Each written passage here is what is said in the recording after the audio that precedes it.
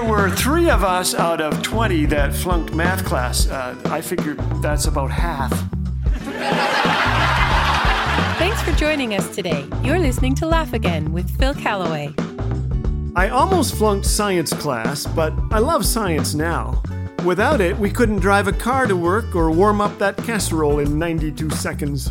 Without science, there would be no vibrating weight loss abdominal belts, and you would not be listening to my voice coming through that electronic thingy. Without science, we wouldn't know that a shrimp's heart is in its head, and that the longest recorded flight of a chicken is 13 seconds. How would we live without that knowledge? But seriously, I'm a fan of science.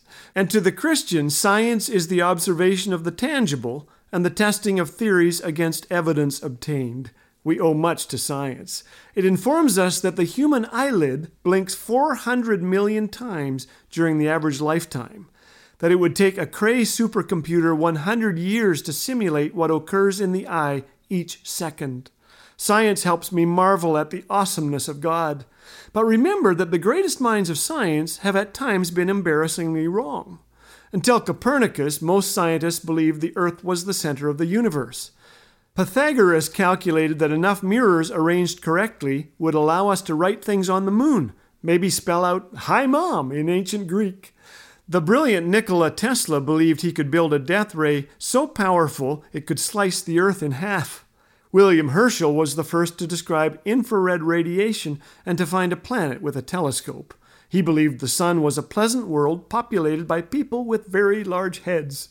But that was then. We're wiser now, right? Think again. We've just passed through the 20th century when nuclear radiation was good for you, or so thought researchers at MIT and Quaker Oats.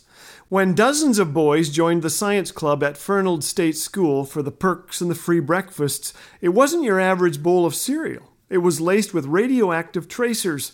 This was just one of dozens of radiation experiments approved by the Atomic Energy Commission. It was assumed that anything so miraculously energetic must be beneficial. Manufacturers of toothpaste and laxatives put radioactive thorium in their products. Asbestos wasn't banned until 1978, and some of us are old enough to remember magazine ads with perky physicians in lab coats puffing away. You know, we laugh at ignorance displayed in the past, but are we arrogant enough to believe that future generations won't laugh at us? The wisdom of this world will always be out of date, said Tim Keller.